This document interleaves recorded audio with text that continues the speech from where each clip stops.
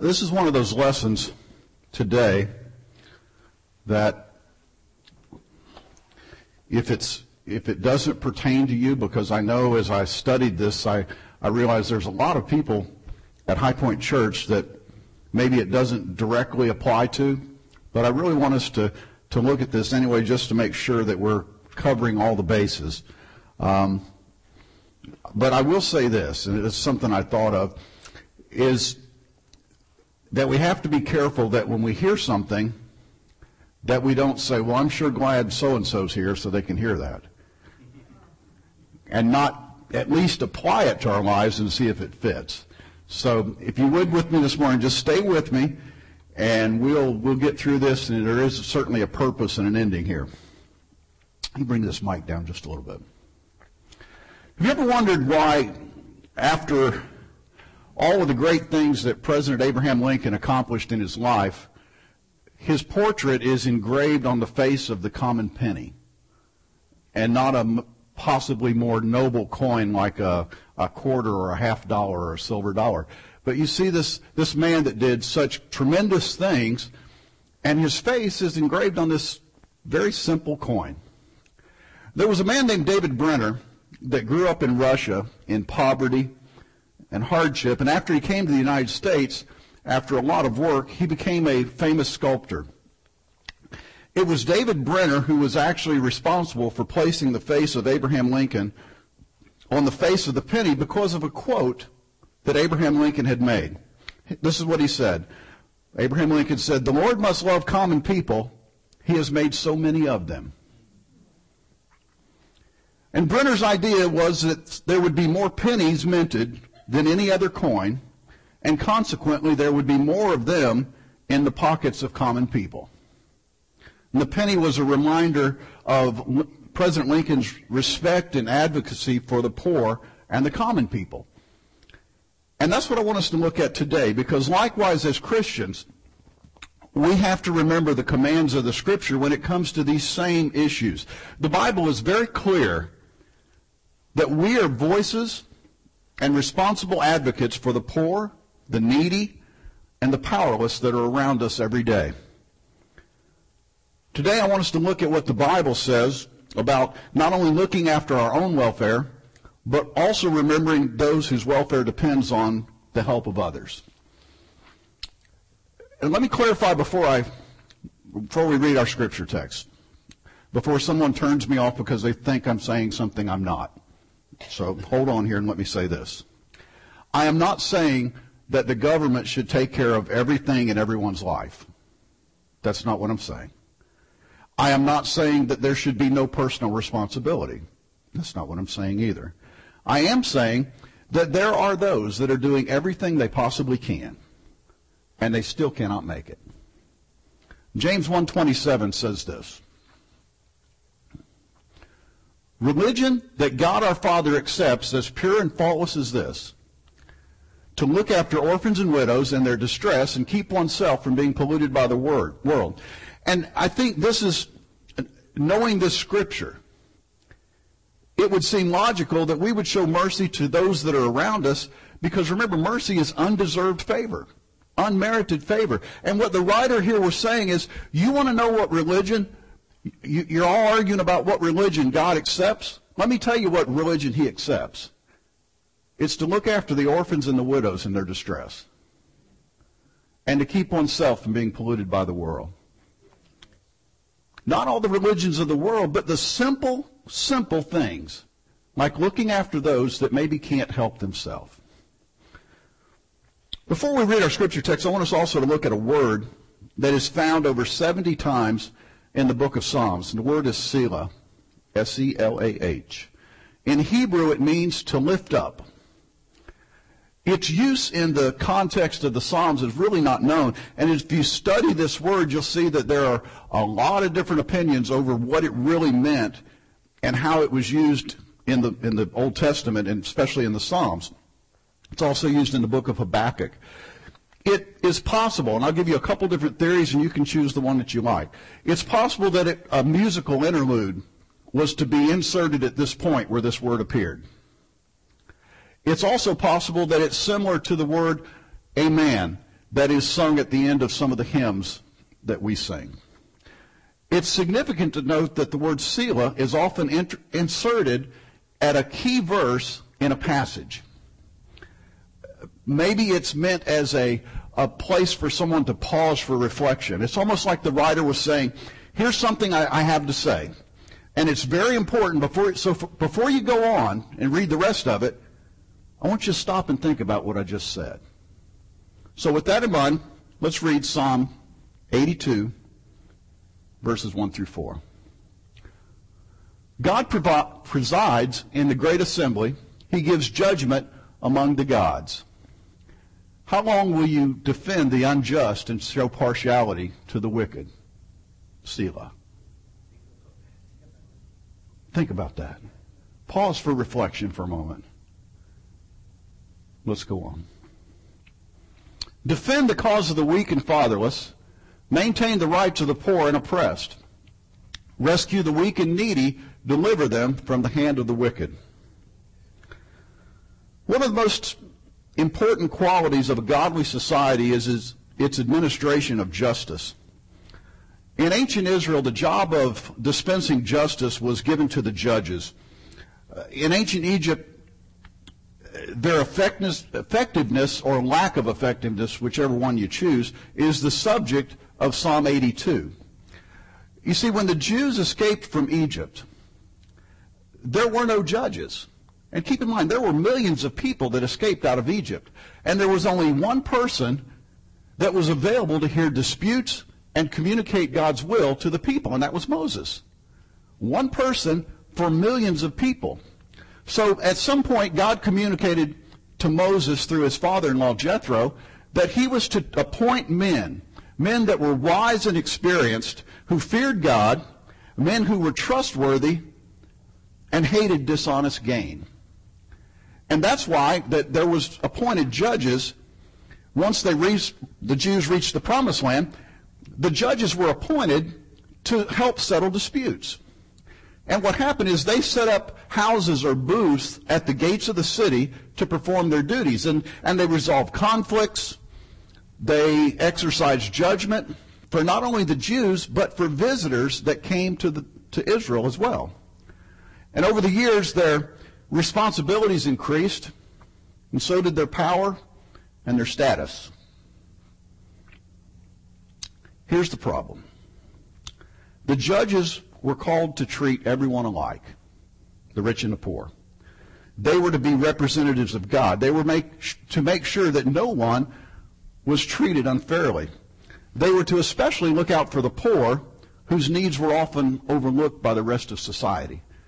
Maybe those that weren't as educated, that didn't really know what the right that they had was, and that could easily be taken advantage by more educated people. The judge's job was to take the facts and the law and to make a godly decision based on that. The problem was this. The decisions the judges made were not always impartial. Some took bribes, or they had a personal stake in siding with one party over another. Some even thought that being poor was a result of sin. So if you were poor, then they equated that to you being a sinner, and they would just judge against you, and then there were others that just didn't care. These were men that are appointed by God. In Psalm 82, the passage we just read, God's response to the corruption of the judges is depicted as this great assembly. God presides in the great assembly.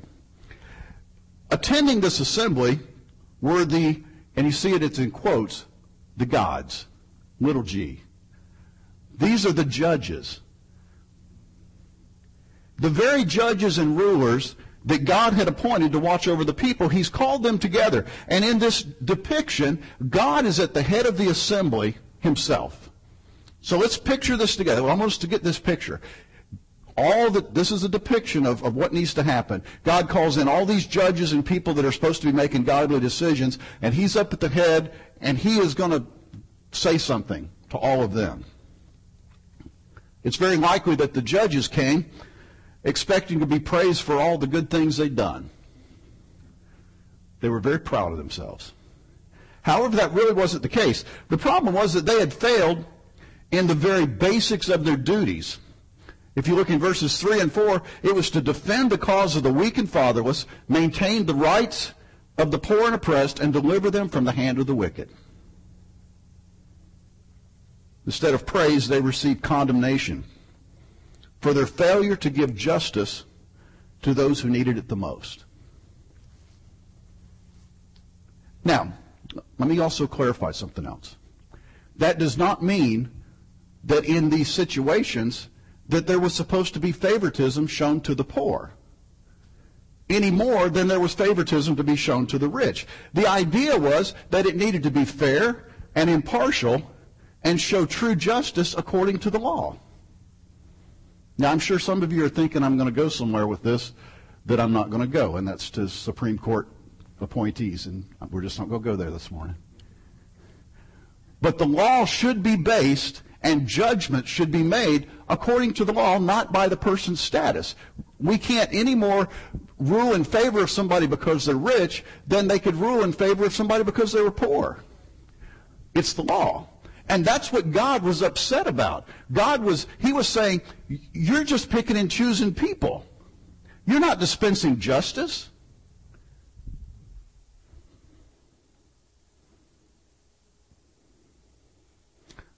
God was saying that this was a place, of all places, where those who cannot help themselves should be treated fairly.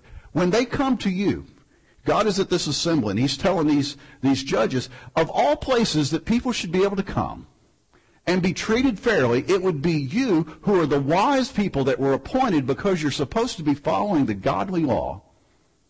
And that's just not happening. But that goes for us as well. We should not decide how we treat someone based on their status in life. Look at it this way. If a man walked in the door this morning through this church, not dressed up, just wearing common clothes of the day, maybe even a little bit unkempt, and you look at him close, when you shake his hand, you realize that his hands are really rough and calloused. Maybe he was, worked in wood for most of his life as a carpenter.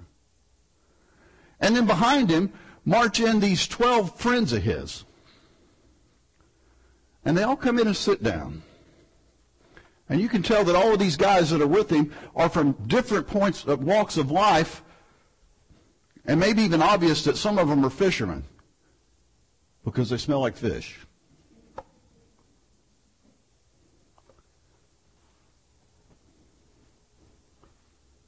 How welcome would they feel? This carpenter and his 12 friends? And not to mention that they had other friends that maybe one of them was a tax collector. And they also had other friends that their former job, one of them was a prostitute. How welcome would they feel? Now, I would say that I know how the people of High Point Church are, and the most loving people in the world, and I would say without a doubt, if those people walked into the church, they would be welcome.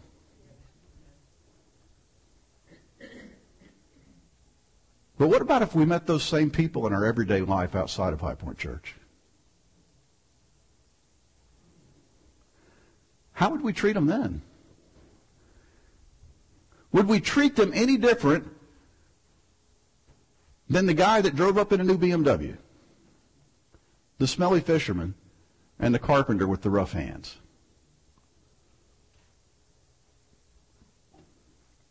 I believe that is what is at the heart of this passage and so many other passages in the Bible.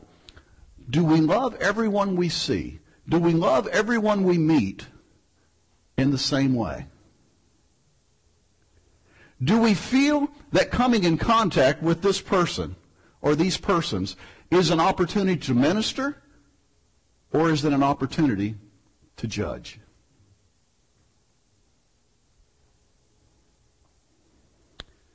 The best way we can help the weak, the poor, those that cannot help themselves, the oppressed, is to give them hope in Christ. That's not to say that we don't offer to help or we can't be available to help in other ways as well. But keep in mind that that hope that we give them in Christ is eternal. And we'll get to that offering them hope in Christ in a little bit later. While on this earth, Jesus ministered that to whoever would listen. Jesus did not pick his audience. He would stop someplace and he would start preaching, and whoever came to hear him, he was okay with it. Whoever got in line to get prayed for, he was okay with it. He did not ask what they did for a living. He did not ask how much money they had. He just said, whoever.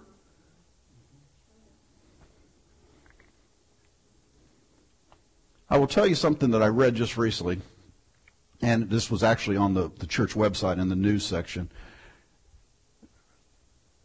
One of the people that, and you know I don't do this very often, but I just want to give you an idea of what is not the way that Jesus intended things to be. This past year, Benny Hinn went to Uganda, which is on the border of the Congo where I'm going next week. And he charged $50 a person to get into the crusade.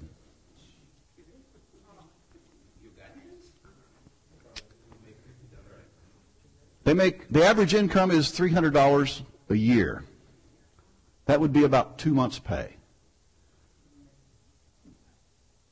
I don't say that to pick on Benny Hinn. I say that to say that we are not to only be willing to speak that those and witness and share the gospel with those who can afford it. The gospel is not ours to sell. If somebody wants to come to High Point Church and sit here for the next 50 years and not put $1 in the offering, they're still welcome. You see, I am not selling my message this morning. I am here this morning to speak to whoever is here,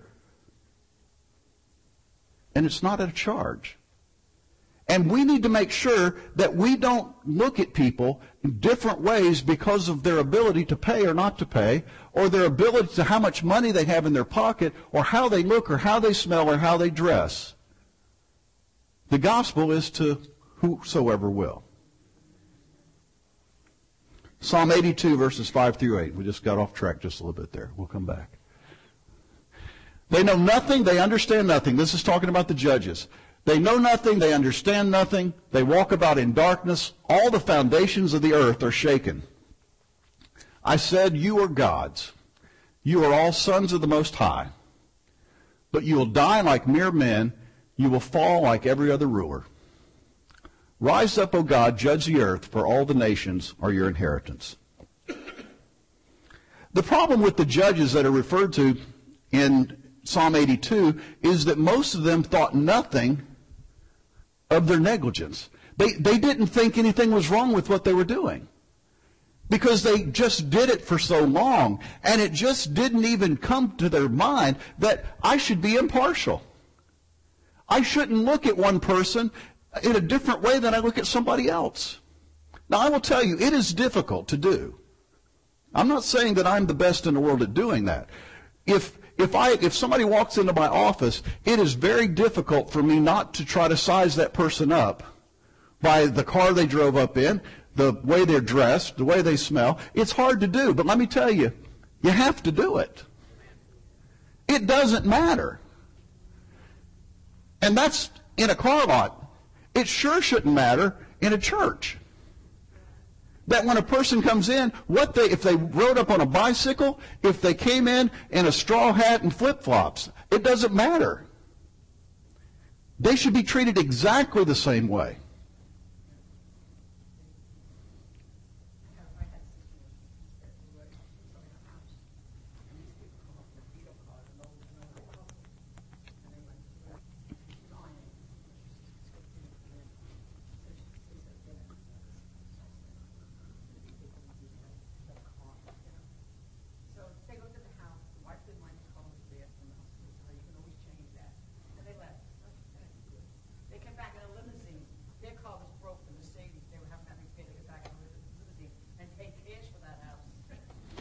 I can tell you that I have seen that scenario many times in the the business that I'm in.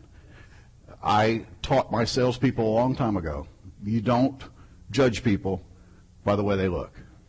I have seen guys come in overalls that maybe nobody wanted to go out and talk to, and when it was all said and done, he goes out to the trunk of his car and gets a paper bag full of $100 bills and plunks them down for about $40,000 and pays for a car.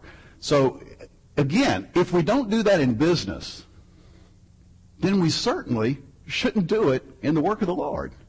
And that's what these judges were doing. These judges were picking and choosing on who could help them out, who could pay them, and if the poor people were equated to sinners, then I sure don't want to rule in favor of them. First of all, these men were called to be communicators of God's will, and they showed very little understanding of his desires. The Bible says that they show nothing, they know nothing, they understand nothing of the ways of God. How could they judge the way God would want them to judge if they didn't know the ways of God? Likewise, how can we be like Jesus if we don't know and adhere to the ways that he taught and lived his life?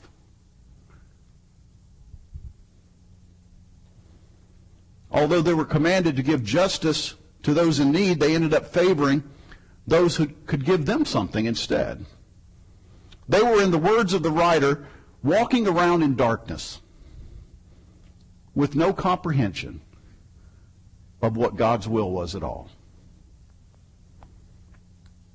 This was such a big deal that this passage even says that their injustice shook the very foundations of God's relationship with the world. You go, well, I don't get it. What is the big deal about this?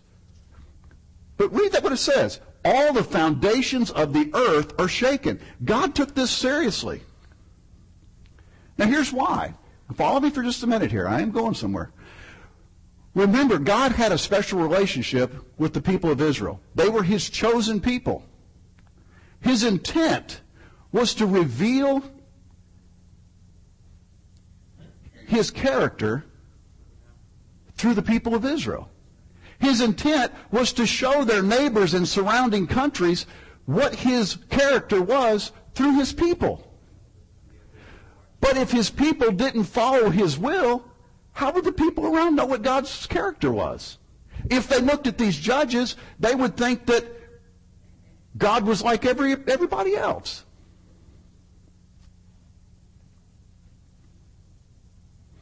These judges had a specific role in this plan. Remember, they were chosen because they were men of God. They were chosen specifically to communicate God's will through their actions. And by the same token, when we are not fair in our judgment of people, not only do we misrepresent who God is, we misrepresent the very nature of Jesus Christ. To treat people differently based only by what their social status is makes us no different than the judges mentioned in Psalm 82. And when people look at us and they see that we are supposed to be a Christian, that we are supposed to show the character of Christ, and they see us do that, what are they going to say? You're no different. Your Christ isn't all that great. Your Christ isn't any different than I am if you're his reflection. So because of the attitude of the judges, instead of being rewarded for their diligence, the writer said that they would die in disgrace. And although the writer ends this psalm in sadness, it doesn't end without hope. Though deploring the failures of the privileged and the powerful to dispense justice, the writer knows that all is not lost. He doesn't leave it with this no hope. He calls upon the Lord to deliver justice to the people he loves, those who have been neglected by the leaders that God appointed. And I believe that a scripture in 2 Chronicles 7:14 speaks to this same subject. It says, if my people who are called by my name will humble themselves and pray, and seek my face, and turn from their wicked ways, then will I hear from heaven and will forgive their sin and heal their land. You see, I believe that God will ultimately dispense his justice. But in this passage of Scripture right here in 2 Chronicles, we are called to do some things first. We are called to humble ourselves. We are called to seek his face. We are called to turn from our wicked ways. And it's then that we will hear from heaven and God will heal our land. And that's what these judges should have been doing all along. They should have been seeking God's face to say, God, help me in this decision. When these people stand before me, help me to say the right thing. Help me to adhere to the law. Help me to be impartial. Help me to treat everyone exactly the same way. And I believe that's what we should do in our lives. Psalm 113, verses 5 through 9. Who is like the Lord our God, the one who sits enthroned on high, who stoops down to look on the heavens and the earth? He raises the poor from the dust and lifts the needy from the ash heap. He seats them with the princes of their people. He settles the barren woman in her home as a happy mother of children. Praise the Lord. At the time that these Psalms were written, there were basically, in a Jewish city, consisted of two different groups of people. The first were the well-to-do. This group included the religious leaders, the merchants, and the city administrators, the politicians. And they lived comfortable lifestyles in the better part of town. Now, I want you to picture this in your mind here. This is a really important thing here. At the opposite end of the scale were the poor. They lived in a less favorable part of town and struggled to even get their daily needs met. Outside most cities of that day, at the lowest geographical point of town, was the dump. In the King James Version, where it says ash heap, it says the dunghill, because of its location, and it was the place where raw sewage was easily washed into. So stay with me. Here's the city. They find a place that has a varying altitude geographically. The wealthy people live up on the high part of town. At the very extreme lower part of town, outside the city gates, was the trash dump. It was the sewage receptacle. And the reason why is because all of the sewage from the higher part of town could be easily washed down, and it would make its way to the lower part of town into this dump or the dunghill. So all of that raw sewage from uptown had to go through the poor people's part of town. And then it stayed right on the edge of where they lived. We're going somewhere.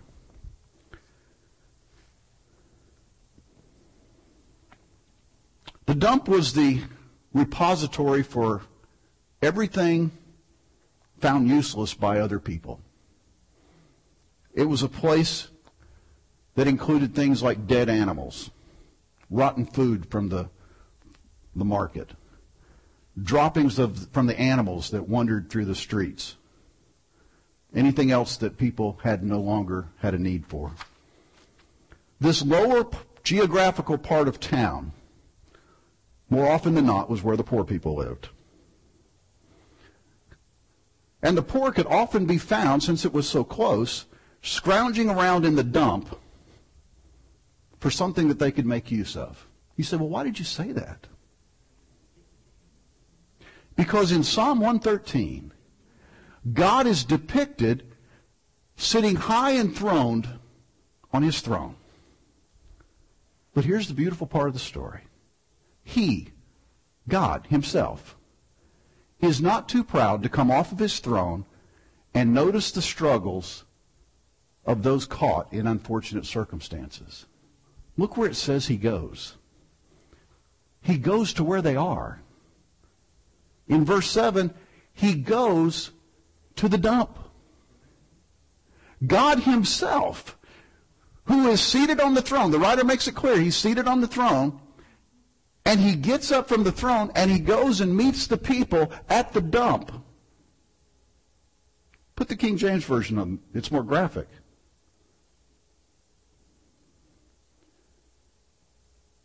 Where they are in the dunghill. The smelliest part of town. And that's where God goes to meet them. And then God takes these poor that he finds down at the dump, digging through the throwaways of everybody else. And he seats them with the princes of their people. So that now they're treated as equals.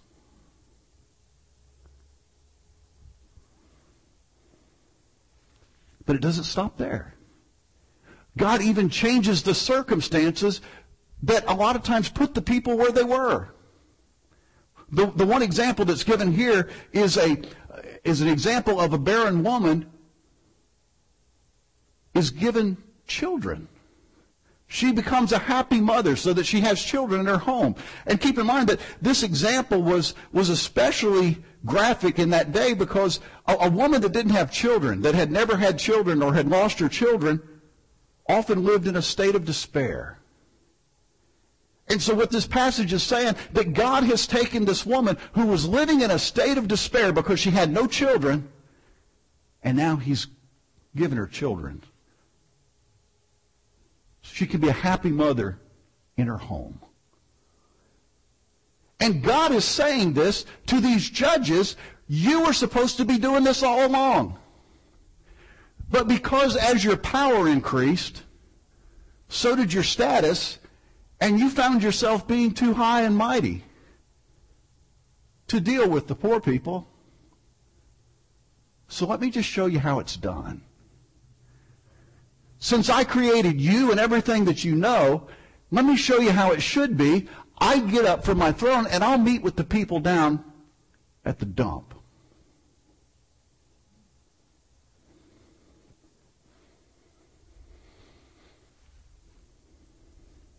The judges and the others of power and privilege were called to represent God's character.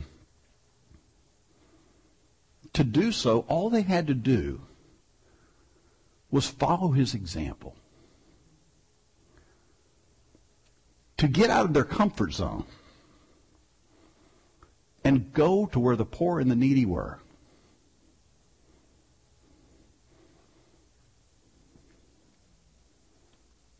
I believe that God has a very special concern for the powerless.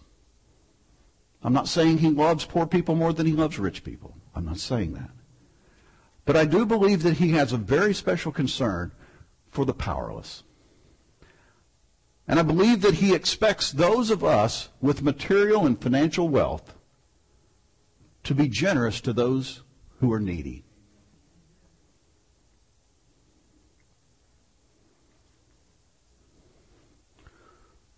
And let me just throw this in. Providing for the less fortunate is not just a suggestion in the Bible. It's a command.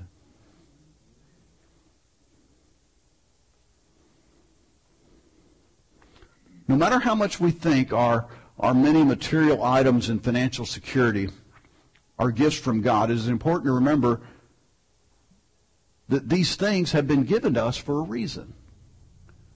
We can thank God. Thank you, Lord, for helping me do this and helping me be successful in my business and helping me to do this and to be wealthy. And that's great. We should thank God for that. But we have to realize that he gave us those things for a reason.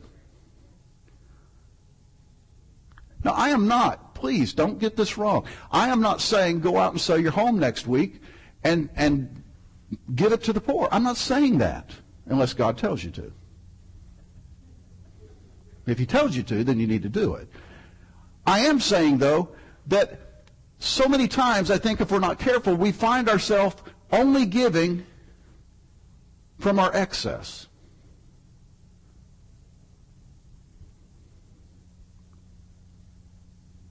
Boy, I got quiet on that. I'll say it again. I think if we're not careful, we find ourselves only giving from our excess. and not giving as a sacrifice.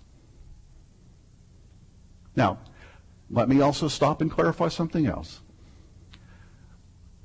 I want to tell you all how much, and I've said this a couple Sundays ago, how much it means to me, the money that has come in for this trip. Because I know there were sacrifices. I know there was. For that much money to come in from this group of people, there were sacrifices. And I appreciate that. With that being said, I'm not just talking about giving to somebody in the form of money.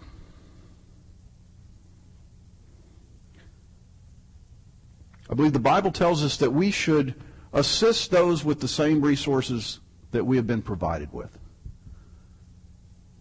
And to do this, it will probably take a change in some attitudes. The need for believers to care for the underprivileged and those that are in need is a constant theme throughout the Bible. But too often, if we're not careful, we get caught up in our own needs and desires. And we have to challenge ourselves to do something. Sometimes our excuse might be that we just don't see the needs. I believe that, because we usually see what we look for. So maybe we need to change the way that we look and ask God to help us see the needs. We know there will always be people in the world that are less fortunate than we are. But let me say this. It may not be those that are homeless and out of work. It might be in a completely different way that we reach out to someone. It might be in a way that there's someone who doesn't have a means of transportation and they don't have a way to get to the store, and you know that, and you say, well, why don't I come pick you up and take you to the grocery store? And I know there's people here that do that.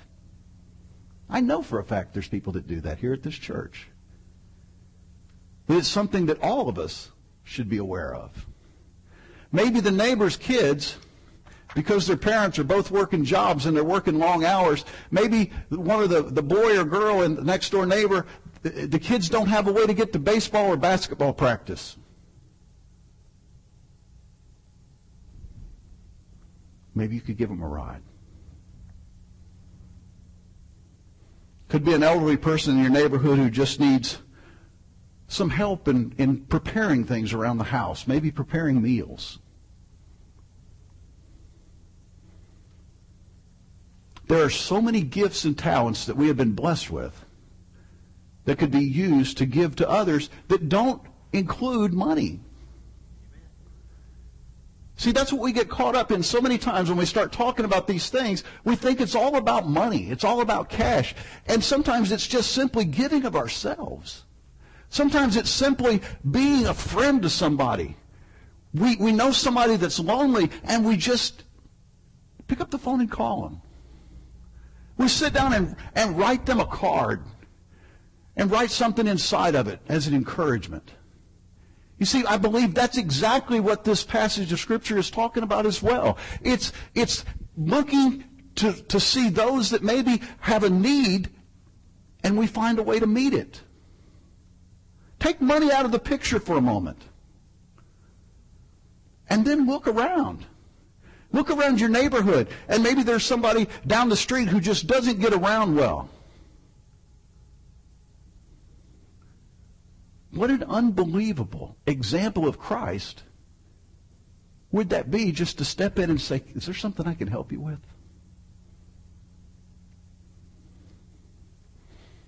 And probably would mean a whole lot more than, can I give you $50 so you can hire somebody to help you?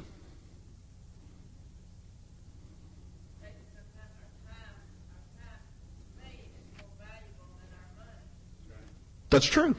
That's true. And that's sometimes why it takes a sacrifice. We need to show them that Christ, we need to show them Christ and share the gospel, absolutely, without a doubt. I'm saying we need to share Christ. But we need to reach out in other ways as well. There's a scripture in James chapter 2, verses 15 and 16, and we're going to close. But look what this says. Suppose a brother or sister is without clothes and daily food. If one of you says to him, "Go, I wish you well, keep warm and well fed," but does nothing about his needs, what good is it? It's great to say, "Here, let me tell you about Christ," and then walk away and that person is still in need of clothes and hungry. The Bible says, what good is that? So what? You saw the need and you didn't do anything about it. Could we purpose in our hearts that no matter how aware that we might think we are of those around us that are in need, that we would ask God to show us that person that not only we could be a light to, but we could be a friend to, and we could be a help to. Remembering that we are a reflection of our God. And just as the judges of that day were to do the things in the way that God had called them to do, to be a reflection, that's what we are. We are called to do that exact same thing. We are to be a reflection of Jesus Christ to everyone around us.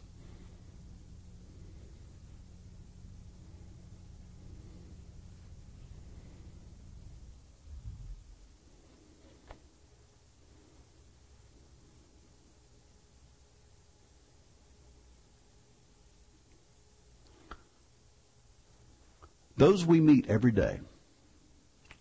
I want to close with this. It's very likely that their opinion of your God might solely be based in what they see in you. Could we pray and ask God to help us to be aware of those around us? God bless you.